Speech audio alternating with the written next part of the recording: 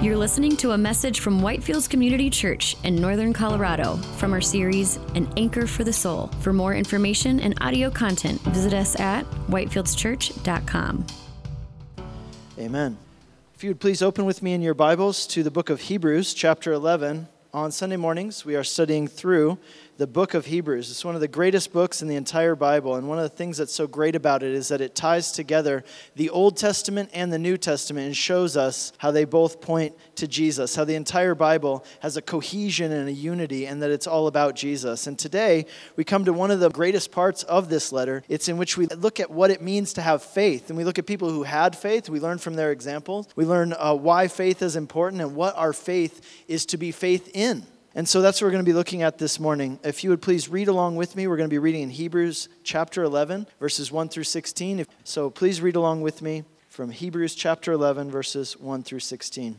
Now faith is the assurance of things hoped for. It's the conviction of things not seen. For by it the people of old received their commendation. By faith we understand that the universe was created by the word of God, so that what is seen was not made out of things that are visible. By faith Abel offered to God a more acceptable sacrifice than Cain, through which he was commended as righteous, God commending him by accepting his gifts. And through his faith, though he died, he still speaks. By faith Enoch was taken up so that he should not see death, and he was not found because God has taken him. Now before he was taken, he was commended as having pleased God. And without faith it is impossible to please God, for whoever would draw near to God must believe that he exists and that he rewards those who seek him. By faith Noah, being warned by God concerning events as yet unseen, in reverent fear constructed the ark for the saving of his household. By this he condemned the world and became an heir of righteousness that comes by faith. By faith, Abraham obeyed when he was called to go out to a place that he was to receive as an inheritance. And he went out not knowing where he was going. By faith, he went to live in the land of promise, as in a foreign land, living in tents with Isaac and Jacob, heirs with him of the same promise. For he was looking forward to the city that has foundations, whose designer and builder is God. By faith, Sarah herself received power to conceive, even when she was past the age, since she considered him faithful who had promised. Therefore, from one man, and him as good as dead, were born descendants, as many as the stars of heaven, and as many as the innumerable grains of sand by the seashore. These all died in faith, not having received the things promised, but having seen them and greeted them from afar, and having acknowledged that they were strangers and exiles on the earth. For people who speak thus make it clear that they seek a homeland. If they had been thinking of the land which they had gone out from, they would have the opportunity to return. But as it is, they desire a better country, that is, a heavenly one. Therefore God is not ashamed to be called their God, for he has prepared for them a city. This is God's word. Let's pray. Lord, we thank you for your word, and we ask that as we hear it this morning, Lord, that you would build faith in us. Your word tells us that faith comes by hearing the word of God. So, Lord, as we give our attention, our ears to hear your word, Lord, we pray that you would work inside of us, in our spirits, in our minds, in our hearts. Lord, that you would do a transforming work, and Lord, that you would build faith in us, that we would understand what it means to have faith, and that truly we would be people of faith. And we pray that in Jesus' name. Amen. So Henry David Thoreau, the American naturalist and writer, he said this famously. He said, "Most men live lives of quiet desperation." Most men live lives of quiet desperation. What he means by that, when he says that, what he means is that all of us are desperately seeking for something. We're searching for something, and most of us don't even know what it is that we're looking for, but we know that we want something, but we don't know how to get it. We don't know where to find it, and we spend our whole lives desperately searching for it, quietly in desperation, trying to fill this void that we sense inside of us, trying various things to make ourselves fulfilled and content, but we're never able to find it and take hold of it. And a lot of times we're not even sure what it is. We just have this sense that something's missing, and we're desperately trying to find it. This is the theme, by the way, of the song which Rolling Stone magazine called one of the greatest songs ever written. And it's the song by U2. You know, I still haven't found what I'm looking for. And I was looking at the lyrics of this song this week, and in this song, so Bono, he's singing about his own journey of quiet desperation, searching desperately to find fulfillment in different things. The song begins by him talking about having a beautiful relationship with somebody, and that kind of relationship where you put all of your energy into that relationship and you convince yourself that this relationship completes you, only to realize after a time that you're still searching for something more. And what Rolling Stone magazine said about this song, they said, what makes it so unique, what makes it so great, is that it touches on a truth that's deeply embedded in all of us. And that is this, that we long for and we desire something that this present world can never satisfy. And in this song, Bono, he sings about how he came to this realization that what he desired, what he was looking for, was actually a city, a kingdom that's not found here on earth. And he even says at one point, he talks about how he put his faith in Jesus. Here's one of the verses of the song. He says, you broke the bonds, you loosed the chains, you carried the cross of my shame. You know I believed it. But then he says, and this always confused me, then he says, but I still haven't found what I'm looking for. And there are all these forums online saying, well, that means that Bono, he found Jesus, but he's still not satisfied with Jesus. But that's not what he's saying. In fact, Bono's talked about it a lot himself. He says, no, that's not what I'm saying. What I'm saying is this. It's actually right there in the song. He's saying, yes, I found Jesus. I put my faith in him. I've received that salvation. And yet, I still haven't taken hold of that which I'm looking for. I know it's coming. I know what it is, but I still haven't taken hold of it. And that's why he says in the song, I'm running towards it. I'm running for it. And he realized that nothing on this earth can fully satisfy his deepest longings. Everything he's been searching for in his life, it's not here, but it is coming. That song is about the same thing that Henry David Thoreau was talking about when he said that we live lives of quiet desperation. We're all desperately looking for something, and many of us don't know what it is. We don't know how to get it or where to find it. And here in the Bible, God actually tells us that what that thing is, what you're ultimately looking for, and how you can actually take hold of it. The title of today's message is, I Still Haven't Found What I'm Looking For. And there are three things that we're going to see in this passage. Number one, in this text, we see how to please God. Secondly, we read about the city that we seek. And thirdly, we read about how to get home. So how to please God, the city that we seek, and how to get home.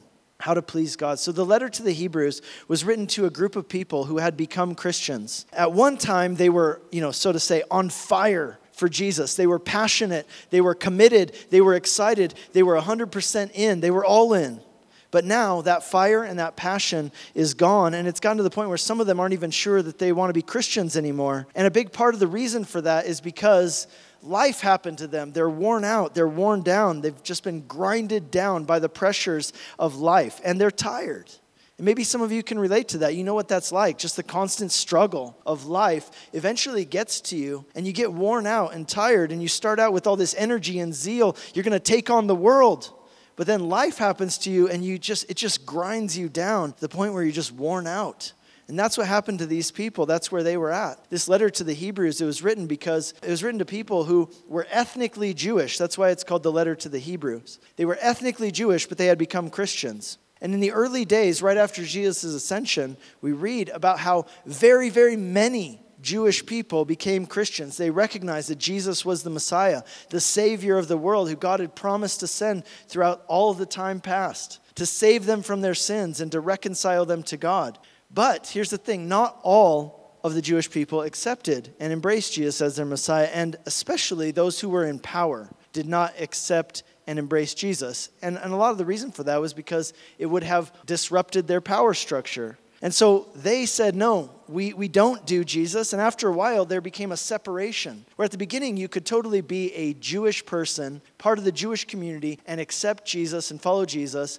But after a while, a separation took place in which Christianity became separate from Judaism. It didn't happen right away, but it took a while. It happened eventually. In the beginning, you could be a Jewish person, embrace Jesus, and still be considered a Jew, still be part of that Jewish community. But when that separation took place, those Jews who had embraced Jesus began to be shunned by the Jewish community, and they were treated as if they had left and forsaken Judaism. And sometimes they were even accused of blasphemy. And because of that, sometimes they were even imprisoned and even killed. And so you can imagine, if you were a person who became a Christian during that early period, when you could easily be a Christian and still part of the Jewish community, and now this change has taken place, and now you're suffering as a result of it. You can imagine how many of these people would have been tempted to say, this isn't what I signed up for.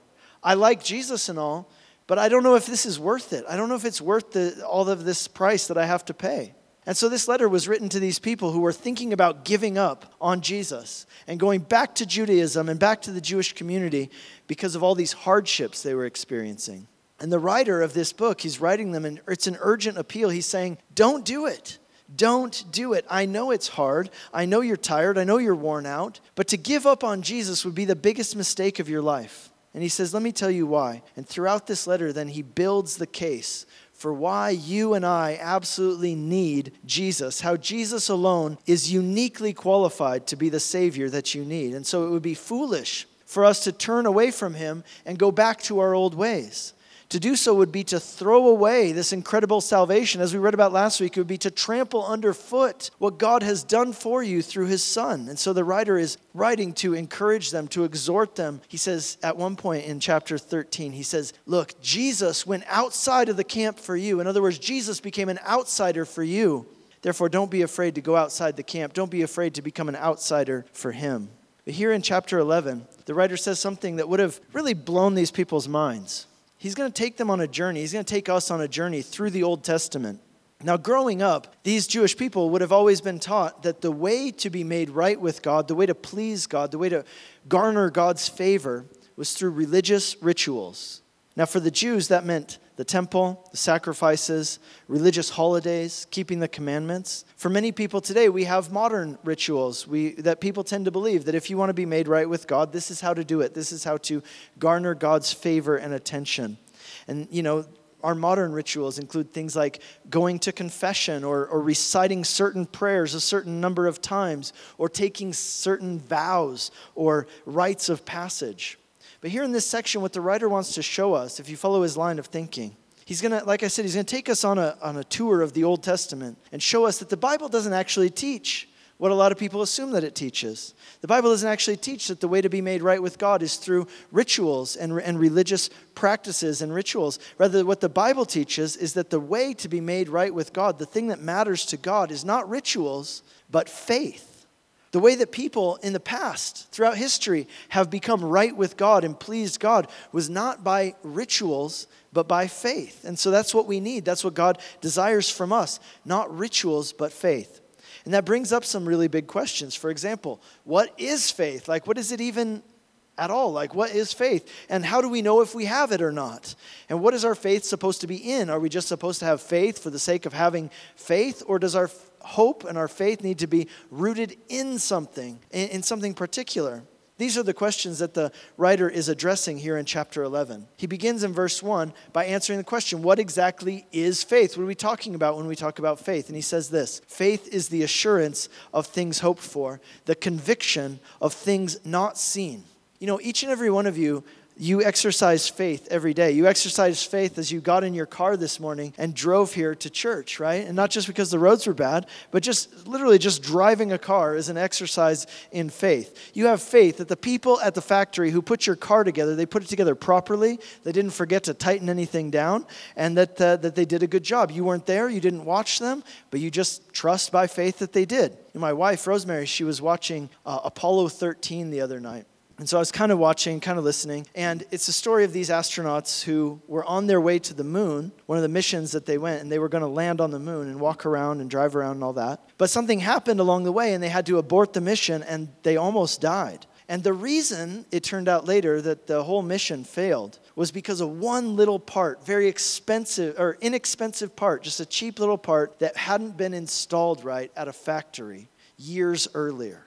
One little part installed by some guy in some factory somewhere in the world caused a $1 billion space mission to fail and a bunch of people to almost die. And so when you get in your car and you drive 60 miles an hour down the road, you're exercising a whole lot of faith that you believe that those workers at the factory didn't put things together wrong, that they actually did it all right. When you came in this building, you exercised faith that the architects and the builders did a good job, that they knew what they were doing, that this roof isn't going to collapse on you and crush you. Now, none of us were here when they built it. We didn't watch them. We didn't observe them. We didn't manage them. But we have faith that they probably did a good job and this building isn't going to collapse. You exercised faith when you sat down in that chair, that chair was going to be able to hold your weight.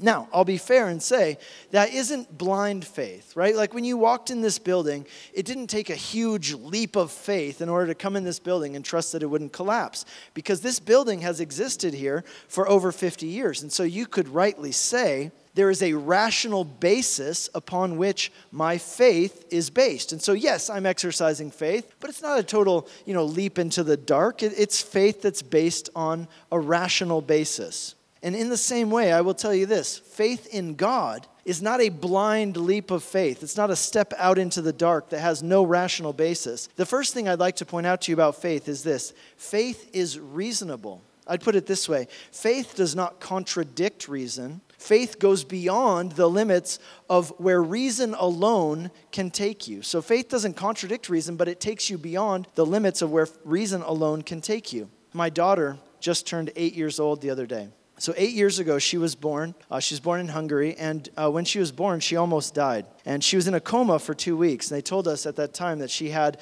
a 10% chance of surviving. But that if she survived, she had a 90% chance of being permanently handicapped, specifically having cerebral palsy. And they didn't know if she'd ever be able to breathe on her own. She was intubated. They said, we don't know if she'll ever breathe on her own, much less if she'll ever learn to walk.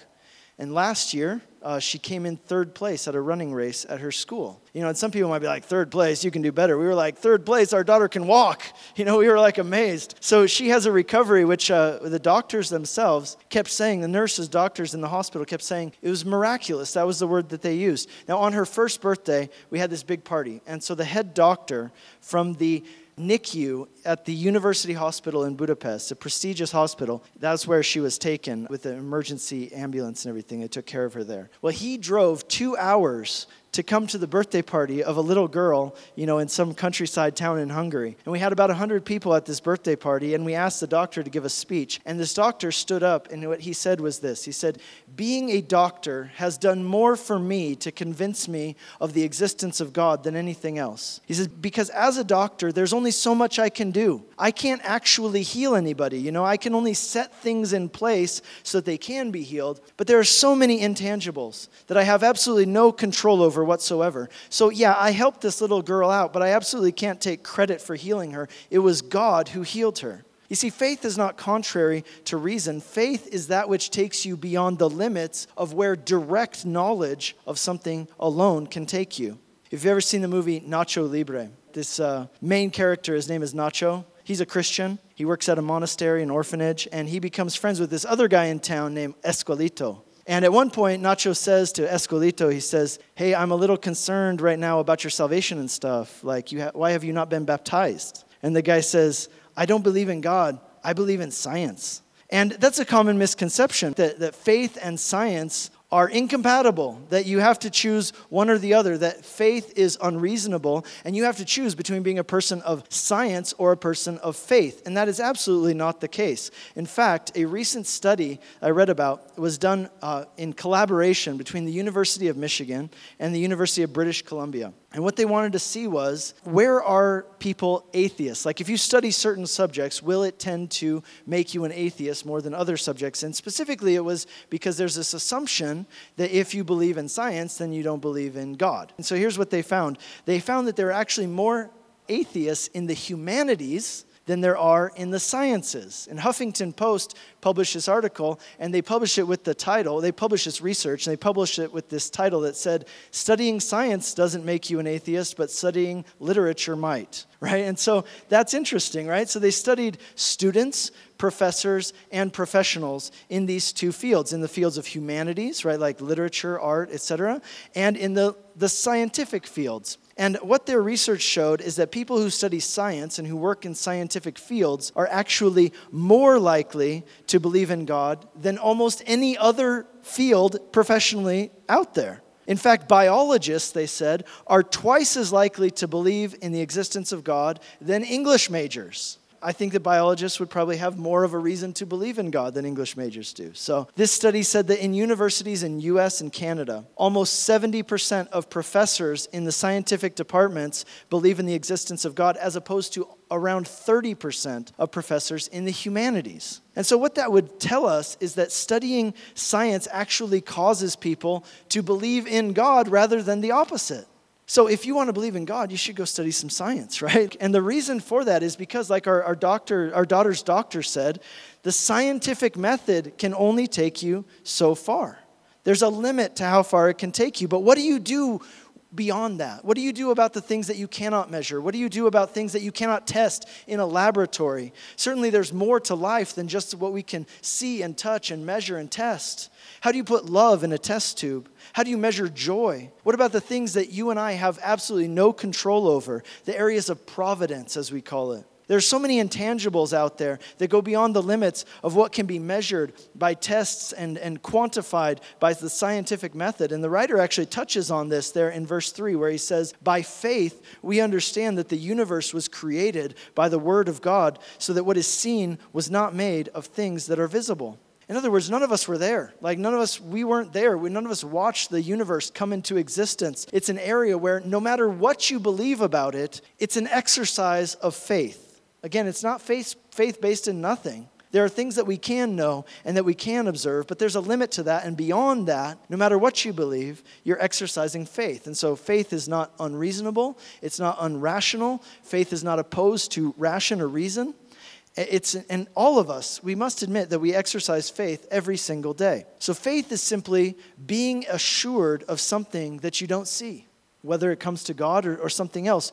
When it does come to God, though, we're not talking about blind faith, nor are we talking about just having faith as a kind of sentimental feeling that we have. It's not just faith for the sake of having faith. We're talking about faith which is rooted in who God is and what God has promised to do.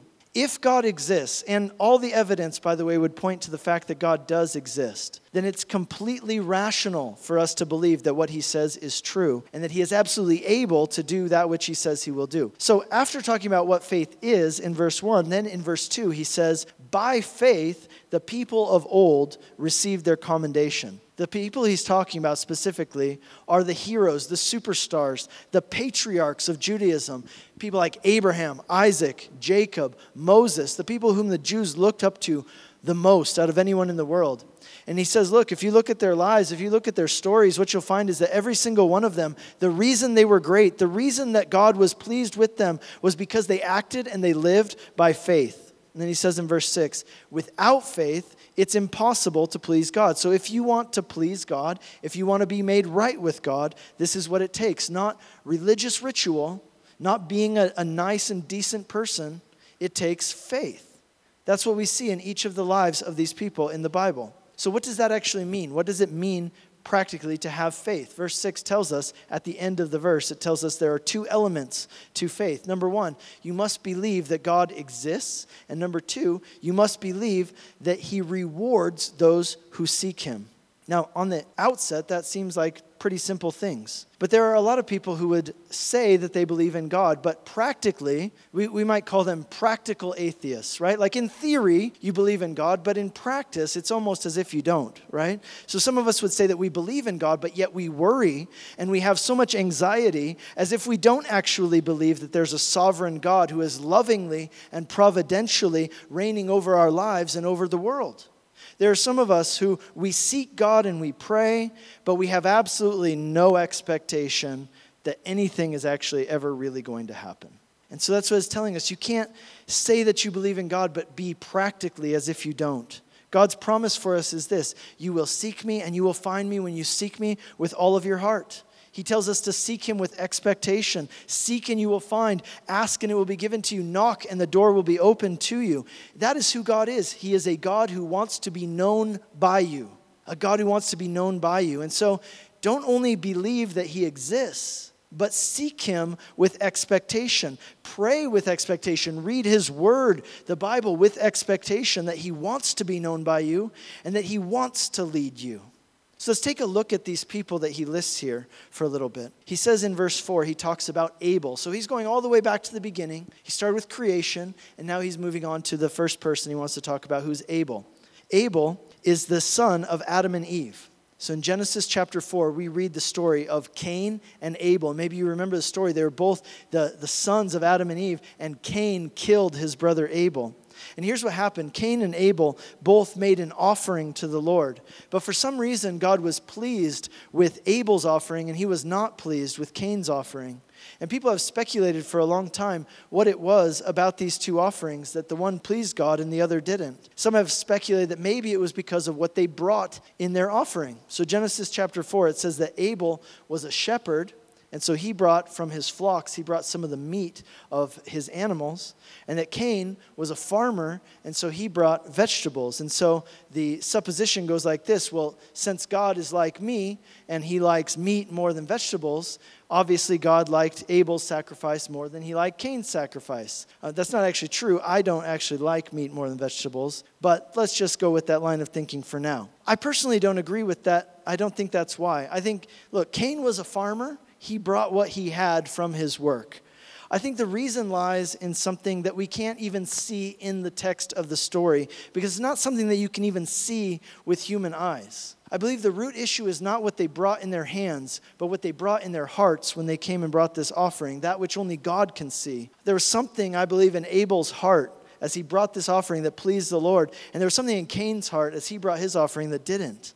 And the point is this, that God sees our hearts. He doesn't only care about our actions, he cares about where our hearts are at. He doesn't only want our outward compliance, he also wants our hearts. And so Cain reacted to that in a very bad way. He got angry and he killed his brother. And there in verse 4, we're introduced to this very interesting concept that's going to be carried on throughout the rest of the chapter, that even though Abel died, he still speaks because he died in faith. In other words, even though he's dead, because he died in faith, he's still alive. And we're going to talk about that more in a minute before we finish. Next, in verse 5, we read about Enoch. I love the story of Enoch. Actually, sometimes when I've been asked to guest speak, I'll speak on the story of Enoch. It's found in Genesis chapter 5, which a lot of people consider one of the most boring chapters in the entire Bible. If you have your Bibles, go ahead and open up there, because in Genesis chapter 5, what you have is this very long, very boring genealogy.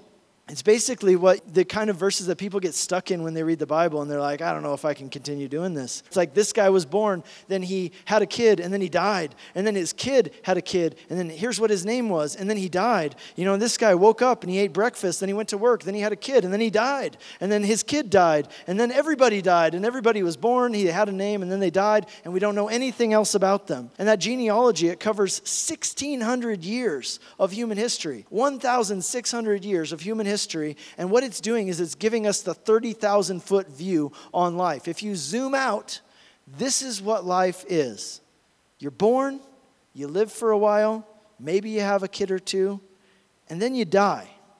It's like, you can imagine, it's almost as if it's saying every generation climbs onto a stationary bicycle and they pedal as hard as they can and they work as hard as they can until they eventually just get tired and fall off and die. And then the next generation gets on and they pedal as hard as they can, but we're not actually getting anywhere. We're not actually making any progress. It's a stationary bicycle. And the cycle just goes on and on and on. Born, had a job, had a kid, died.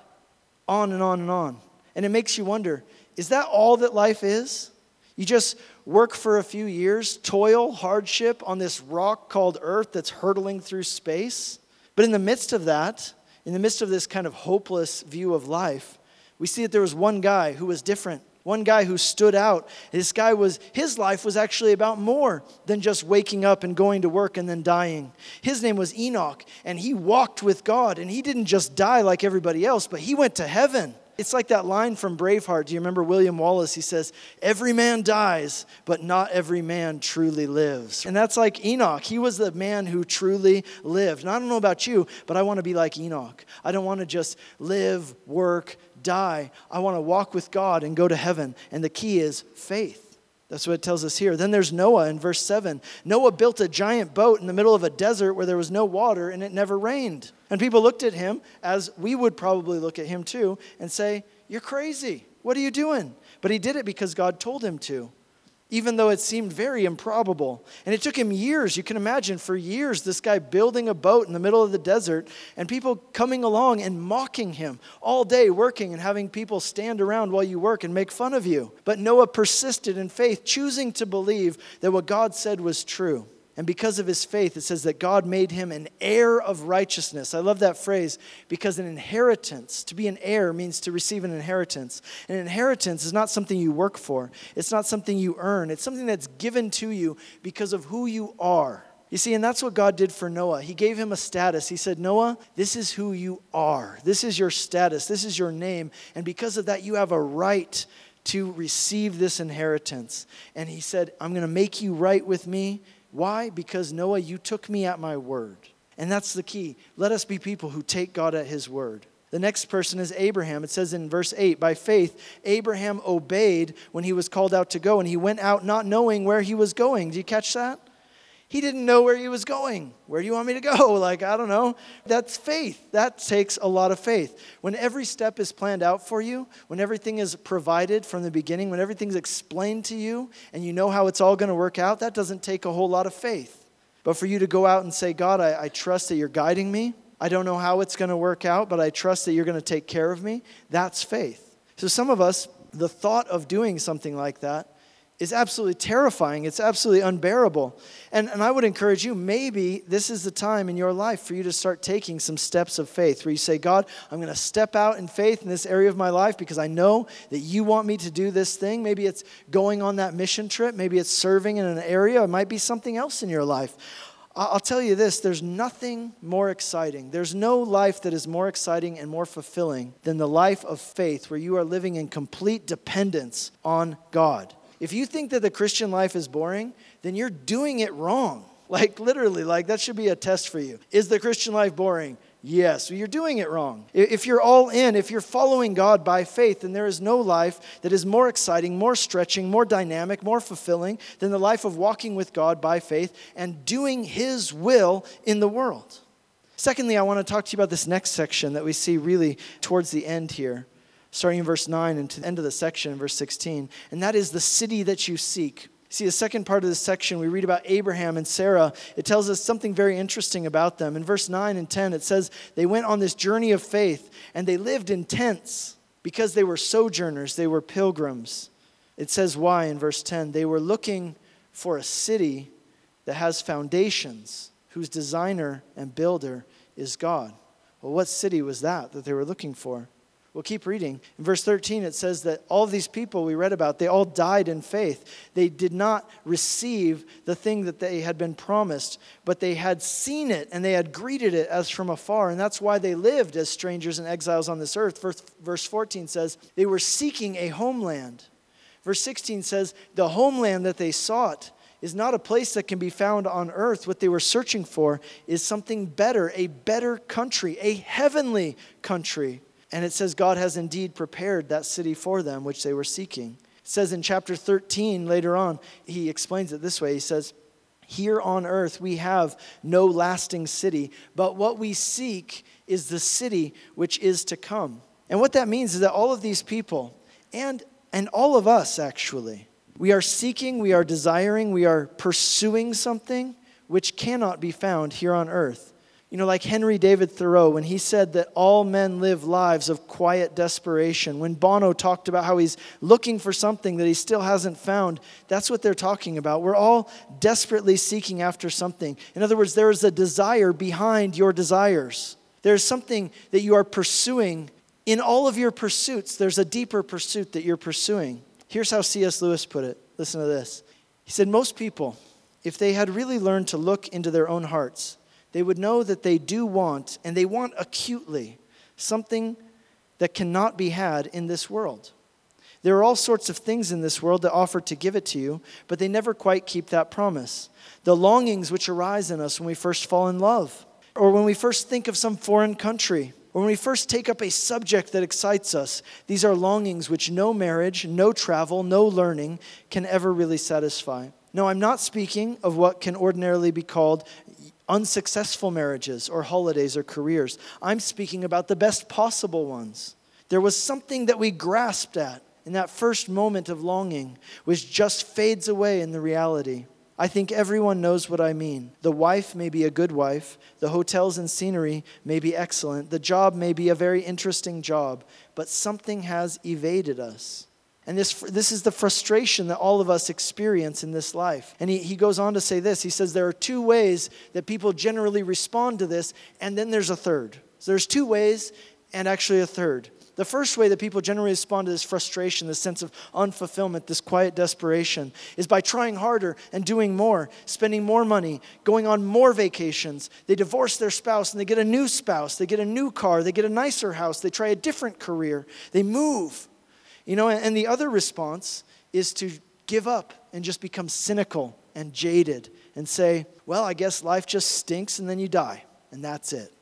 But then he says, you know what, there's actually a third response. There's the Christian response. And the Christian response to this feeling of frustration, this feeling of never being truly satisfied or fulfilled, is to recognize that what you are really looking for is a city, the city of God.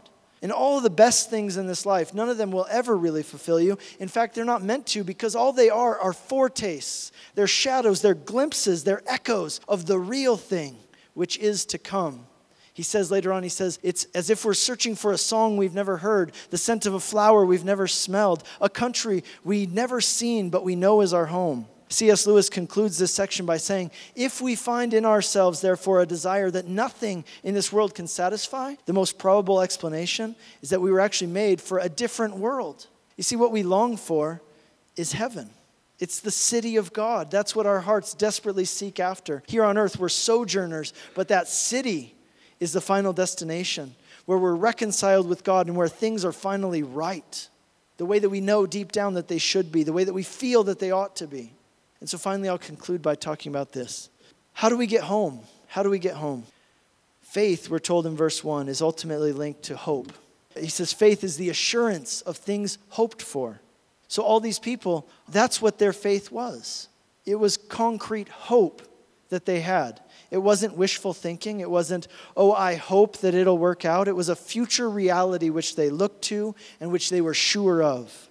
And they died in faith. See, what that means for us is that there are some questions that will not be answered in this life. There are some desires that will not be fulfilled in this life. But by faith in Jesus Christ and what he did for you, when this life is over, you'll get to go home. The philosopher Blaise Pascal, he was also a Christian. And here's what he said. He said, there's something nostalgic and reminiscent in us that desires to get back to that place that we came from. And the reason is because we were made for perfection and we have a lingering memory of it. And that's why we desire to return to that place where everything is as God intended it to be. See, here's what this tells us. Everyone dies, but some people die in faith. And it's by faith that you receive the gift of God's grace. By faith in Jesus Christ and what he did for you on the cross. So that you can be forgiven, so you can be accepted by God, so that he can impute his righteousness to you. In other words, he can give you a status, give you a name, give you a future, and you can know him as Father. And when this life is over, you can go home, your true home, that home that you've been longing for and pining after all of your life. You know, Donald Barnhouse was the pastor at 10th Presbyterian Church in Philadelphia for many years. And he lost his wife to cancer when she was young, and it left him alone to raise their daughter, who was just a child at the time. And this man, Donald Barnhouse, he was trying to help his daughter and help himself process the loss of their wife and mother. And once when they were driving on the road, a huge semi-truck passed them. And as it passed, the shadow of the truck swept over the car. And he had a thought. And so he asked his daughter, you know, honey, tell me this. Would you rather be run over by a truck or by the shadow of a truck? And she replied, well, obviously by the shadow, because the shadow can't actually hurt us at all. And Dr. Barnhouse replied, you're right. You see, if the truck doesn't hit you, but only its shadow, then you're fine. And it was only the shadow of death that went over your mother. She's actually alive. In fact, she's more alive than we are, and that's because 2,000 years ago, the real truck of death hit Jesus. And death crushed Jesus, and we believe in him. And because we believe in him, now the only thing that can come over us is the shadow of death. And the shadow of death for us is actually the entrance into glory. So I encourage you today, look to Jesus. Put your faith in him. Lord, we thank you, Lord, for the gospel. We thank you, Lord, that you, Jesus, you took our place. You took that death for us, Lord, that we could have life. Thank you, Lord, that on the cross, our sins were placed on you. Everything that we deserved, you took, Lord, so that we could receive that which we don't deserve, that which you deserved. Lord, we could receive the hope, the promise, the glory. We could receive that true home, the city of God that we've always been looking for. Lord, I pray that we would live that life with that expectation, that we would enjoy the things of this life, but we'd understand that they are not the ultimate things, that ultimately what we long for is found in you. And Lord, may we live that life of faith, like Enoch, like Abraham. May we look at it and embrace it from afar and know that it is truly one day coming. So Lord, we pray that truly now we would know salvation with confidence in Jesus, and that we would walk this life in faith in you. And we pray that in Jesus' name. Amen. You've been listening to a message from Whitefields Community Church in Northern Colorado. For more information and audio content, visit us at whitefieldschurch.com.